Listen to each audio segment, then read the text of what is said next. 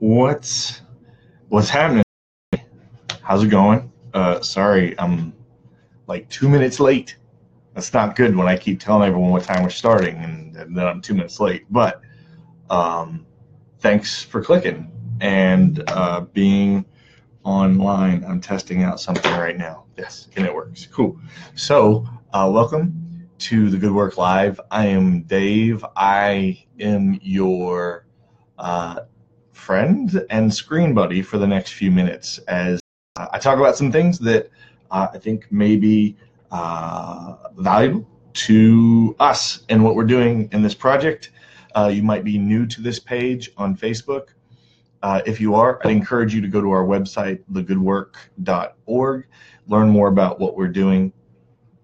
And if you have any questions, you can reach out and contact me and find out more. Anyways, on Wednesday nights around 6:45, I get along with myself occasionally. But other than that, I also get online at 6:45, and I share with you this and what we're doing and some things I think that are cool that maybe will be helpful to you. So, thanks for jumping on. I apologize if it sounds like I have swallowed a handful of the past 2 nights. I was given a very generous gift to attend 2 professional wrestling programs on back-to-back nights in downtown Phoenix. The WWE was in, and myself and Good Work community folks, Rob and Chris and my wife Katie, and I went to SmackDown. And as you can tell, I think it's real. So my voice is shot. And then today, Good Work community buddy Steve invited me to the first Diamondback spring training game of the year. So I went to that, and I attempted to yell at the umpires. It didn't go well. So hopefully this lasts an extra 10 or 15 minutes, and I can get through this. So anyways, that's what's going on there. How are you? How are things going for you? What's your story this week? No, just playing. Unless you want to, in which case, say something in the comments, because I'd actually genuinely like to know what's going on with you this week. We have 1 week left in our kindness campaign to help out Poverty's Pets. That's a nonprofit organization that takes care of stray dogs or dogs that need homes, especially in underserved parts of Phoenix. If you'd like to give to them, you can give directly, or you can give through us through our website, again, thegoodwork.org/support. Find out more information. We've had 2 events that they've held that we've invited y'all to check out what they're doing, but there's more information online. Or again, you can reach out to me if you'd like to know more about them. So I hope you'll consider doing that. We have a financial gift going to them and matching funds if you were so inclined to be generous in that way this month. So we're doing that through the 28th, and then we will have another way that you can be kind going forward. A lot of you may have gotten an email from me inviting you to dinner over at my place. I'd love to cook for you. It's something new we're experimenting with in the Good Work, a way for you to engage in what I hope is something meaningful and fun. So check for that in your inbox, and if you didn't get something and you're interested in having a meal prepared for you by yours truly, I'd love to make you dinner and just hang out and talk and have a good time. So reach out to me. If you didn't get an email, I'd love to invite you to that. 2 things that I'm really excited about. Actually, it's 2 specific things besides everything else I've just talked about, which I'm obviously thrilled about, except the voice thing that hurts. But there's 2 books that I'm going to be reading in the next couple of weeks. And you obviously don't have to, but I know a couple other people are, and it might be fun if you are reading along with. So one of them is Rob Reinders, my partner on the project, and I have talked about picking up and reading. It is not a new book. It is an old book. I think it's 80 years in publication. Yeah, that's actually what it says on the cover. But sometimes it's kind of get back to your roots. You connect with people and your own authenticity and your own agenda and how you kind of vibe and how you interact with other human beings. And so he and I are going to dig into How to Win Friends and Influence People by Dale. Again, old school book, but sometimes it's good to go back to some roots, and we thought we would read this and talk about it. Again, we don't have a small book group. We're not anything super organized, but if you're interested in reading while we read this, that's something I'm going to be getting into in the next couple weeks. And then my buddy Steve gave me this book, and I thought it would be pretty tremendous too. So if you're more in the spiritual journey realm and you want to read something that is more of a spiritual focus book on your own journey, going to be reading this by Henry Nouwen, The Return of the Prodigal Son. I think this would be a really powerful book if you were a person who has faced rejection or exclusion, or if you're a person who has relied on religion and found it to be a broken place to find meaning by itself, or you've dragons or whatever. I think people on journey, that's kind of a good place for them to be. It's if you take out the religious connotations of this, the story of the prodigal son, if you haven't heard of it, is a powerful story about personal redemption, and I think it's really cool. So I'm going to be reading those two books in a couple weeks. No rush, but if you have any interest in those, I would like for you to say hi to me and let me know, and it would be cool to talk about those together. Okay, so I'm doing that. I'm doing those. I'm excited about that. Doing dinners. I'm excited about that. We have a couple other little group hangouts that we'll be sharing with you. There's some other non-profit fundraiser events. It would just be cool to go and crash. So be on the lookout for those on this page. Invite people that you think might enjoy trying to do to this Facebook page. Share this video if it is valuable to you or to them maybe. And I think we can continue to grow like we have been, and really began to discover some cool ways to connect with each other and some meaningful ways to live together that creates value and compassion in neighborhoods, our school places, and I have a feeling that I'm speaking quietly. I can't tell, so I'm trying not to yell. I'm sorry. Okay. What I want to talk to you about tonight, I'm going to try to keep it real brief and real high level, not too detailed and gritty. If you have any kind of connection to the religious realm of Christianity, you will know that this is in the what the church calendar year, the season of Lent.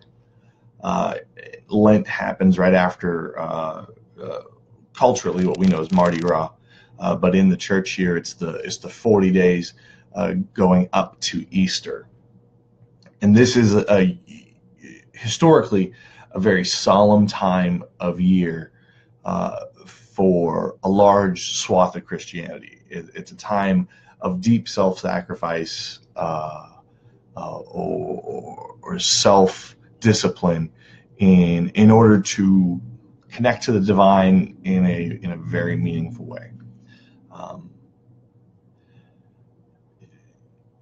If you are unfamiliar with Christian calendar patterns, you may have still heard of it.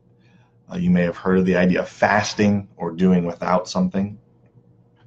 But it's one of the ways that every year big C, generic, large brand Christianity tries to express its beliefs and its faith, which is commendable. I'm not against it per se. I am against kind of the commercialization of Lent and the idea of doing things you ought to do because you just ought to do them anytime throughout the year. You're doing them during Lent and saying that that's the actual sacrifice. That's a whole different thing. But there's this whole cheapening of Lent thing that I just like. If you're going to do it, like, you should actually sacrifice. That's just my only thing. Like, don't say you're doing Lent and you're turning off social media. I know that's harsh and that's a critique, and maybe you've done that before. I'm not judging you. I'm just saying it's probably, like, we could probably all cut down on social media. All right, I'm not going to get into that. You can disagree with me, by the way, but I think it cheapens Lent when we cut out chocolates instead of actually sacrificing something like real food. But I know there's Dave. Gosh, he's such a radical. Anyways, not what I wanted to talk about tonight. So good thing I'm not going to go on a tangent. What I want to talk about tonight was that Christianity as a whole has always had this, like, church year calendar, and some tribes in evangelical Christianity just thrown it out the window and doesn't participate in it. But the majority of Christianity has this church year calendar, and it begins one or thereabouts the first Sunday in December, and it goes throughout the year. And there are these peaks and these valleys to the church year where there are these special holidays and special periods where certain things are practiced every year. Christmas, Advent leading up to Christmas, then Christmas, and then there's Epiphany, and then there's the Holy Week services, and then there's Easter, and then there's a period of ordinary time. And there's before ordinary time. There's the other one. Wow. Hey, it's a long day. I can't remember all of them, but there's holidays and there are peaks and valleys, and it's a system that allows a group of people who are, let's say, aligned on the same major points, focusing together. It's a way for them to act in sync with each other as they remember who they are and who they hope to be, and what their values are. So there's this church year calendar, and 6 or 7 years ago, while I was in seminary, grad school for religious dorks, I wrote this paper, and I'm not going to read it to you or anything. Trust me, you wouldn't like it. But this analysis that said, you know what, whether or not a person is Christian or Buddhist or atheist, religious or non-religious, spiritual or just very humanist, we all have our own calendars, our own rhythms. And even the least religious among us have these rhythms and these tones to our years. For one way or not, for better or worse, we all adhere to our own Adventese calendars, our own Lents, our own high holidays. We all have our own liturgical calendars. And I think that's significant. Here's why. I live in Phoenix. And Phoenix has its own rhythm and its own cadence. And culturally, there are things that we know go on in the city, and we up to them, and we prepare our energy. We understand there's going to be traffic flows and pattern flows, and there are things that we're going to take time off of work to go do, or we're going to get out of town to avoid the mess of or congestion. We're going to participate in this other thing. For example, today is the day of spring training. Spring training is a huge socioeconomic piece to life in Phoenix.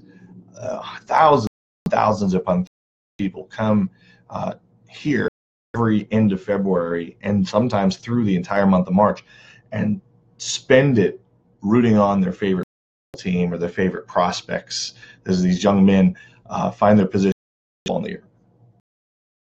Out of the city of Phoenix.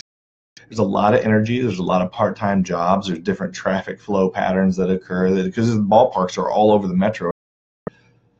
And it's something that usually the whole city gets for in one way or another. Now, it's not every one of the million plus people that are here, but it's enough of the folks that it changes the dynamic in the city, and we all mentally are aware of this time that it happens.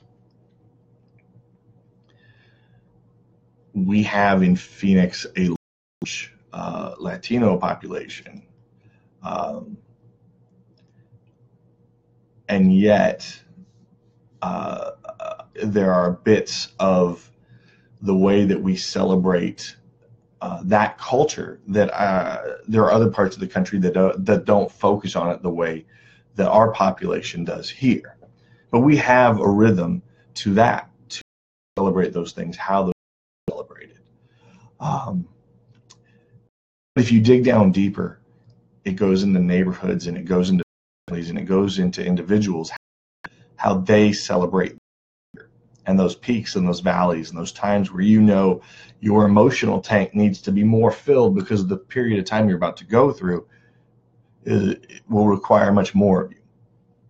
I have friends who just about leave Phoenix to travel out, to go see friends out east, to go see a particular horse race. And that's something to prepare for, and weeks in advance. They get excited, they save their money, they buy the clothing and the paraphernalia to really kind of live that season. Watching them is the same as watching my religious friends preparing for a holy period of time in their religious culture. It's exciting for them. It's fun to watch them. Some may not consider traveling out to Kentucky to watching the Oaks races and watching the Derby be a religious thing. But when you watch them prepare, you watch them set aside their energy and their time and their willingness to go do this thing, you realize this is a meaningful, transformative thing for them. They go and do it because they love it. They love the people that they're with. And that's really at the core of what the church has always tried to do.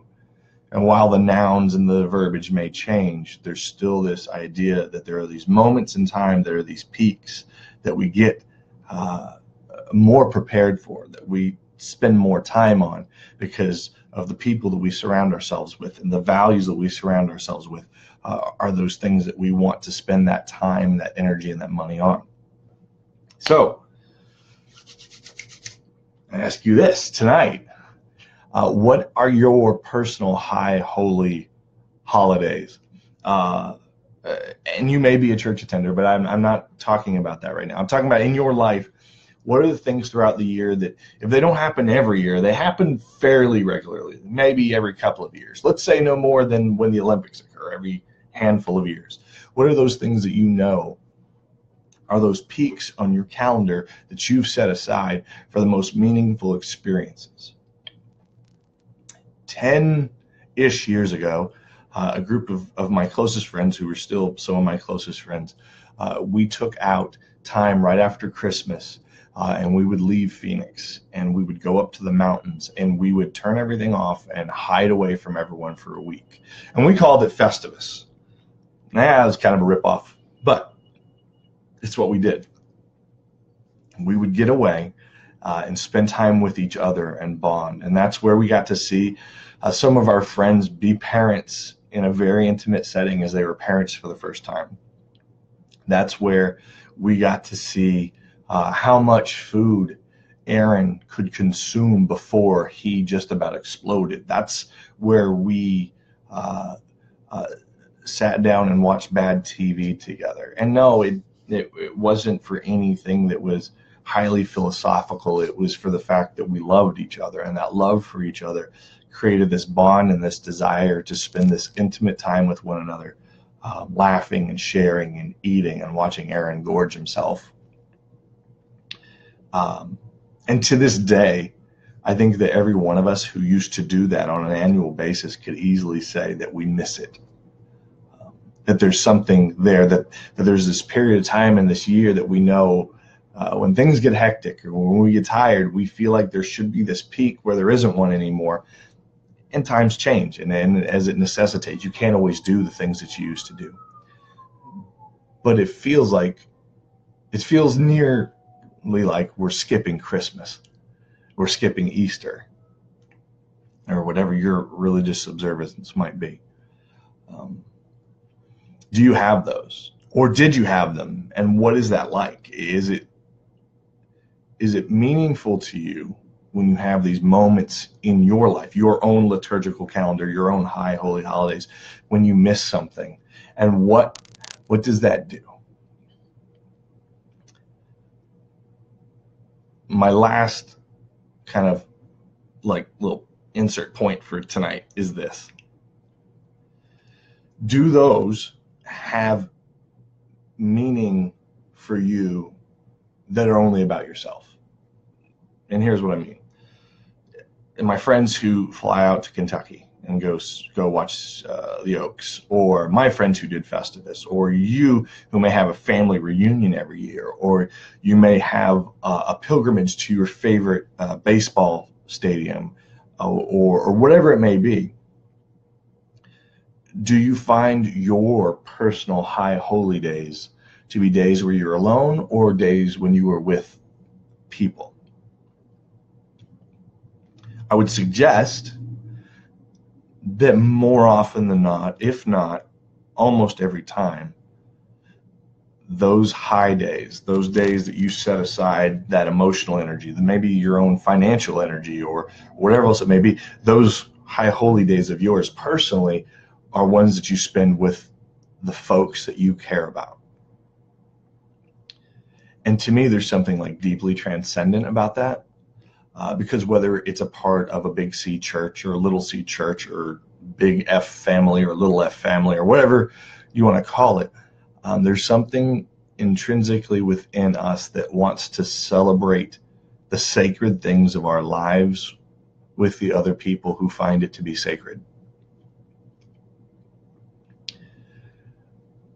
One of the things that we've been digging around in our research aspect of the Good Work Project is why people tapped out on communities that call themselves churches.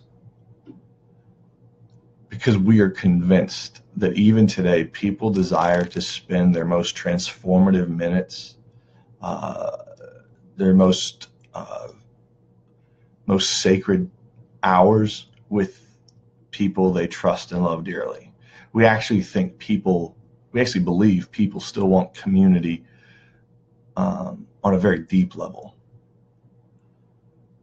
But they quit finding it in the brick and mortar Sunday morning experiences of churches. And we had to start asking ourselves why. And we have been doing the research now for a little over a year as to why that's happening. And soon we're going to start really sharing a lot more of that in, I hope, a more meaningful way than just anecdotal things that I would tell you on Facebook Live Wednesday nights at 6:45 here on this Facebook page. But I can say this. Without a rhythm of celebration and a rhythm of genuine connection with each other, Christmas, you could attend a Christmas service with 6,000 people in an auditorium or a sanctuary or whatever you want to call it and feel like you're completely alone. But you could serve Christmas dinner with 3 strangers and feel like something holy is going on. You could serve Christmas dinner at a shelter or a Red Cross or whatever your service project might be. There's something about interacting with others who find our values to be meaningful, mutually meaningful, that creates holiness. You know what I mean? And it's not about agreeing that A, B, and C is the only way to interact with the universe, or that if you don't do X, that you are not a part of what we're doing as the human race in a good way. I'm talking about just simple ideas like love and compassion and kindness, joy, friendship, laughter, tears, those kinds of things. Somewhere along the line, church as a concept traded out relationships for doctrine. And that's a whole nother subject that I don't have time for. But in the hierarchy of what church was about, when the church didn't have any power, when Christianity was new, it was not about instilling right doctrine into each other. It was about surviving together. Remembering Jesus was different when the church didn't have the leverage to sway legislation. Something happened when the church gained power that actually lost its ability to be intimate and transcendent and personally soul-filling. And so people created their own liturgical calendars. You and I have sought out our own ways to connect with the deepness of life. And I'm really curious to know what that's like for you. So maybe if you join one of our groups, hang out for dinner, we might talk about that some more. But if nothing else, I hope that you consider those places in your life and in your rhythm of life where you've set aside and you know, oh man, May 8th of every year, this is when we go do this, and I am gearing up for it this year, and we're going to have a great time, blah, blah, blah, blah. Or September 23rd, that's the big September 23rd day that we all go smoke that cigar with all my college friends. We all meet halfway across the country. We all meet at a truck stop in Duluth, and we all do the thing, and then we leave. I don't know what it is, but you do something. You have some kind of calendar, and there are days that are deeply meaningful and special to you. And I don't want you to give those up, but I do want you to consider why they are so important and consider how you draw others who may not have that type of meaningful interaction with folks. How can I, tell me how I can help draw other people into those meaningful interactions. I'm less concerned now about what the name of the holiday is. And I'm much more concerned now that we create space for people to feel like they are a part of something meaningful and intimate and powerful, bigger than themselves, and yet attainable with their participation. Okay, my voice is absolutely shot. I've got a lot going on this week. I hope you do too, and I hope it's all real good, powerful stuff. So anyways, thank you for watching. Take care of yourself, and I will talk to you later. Okay, bye guys.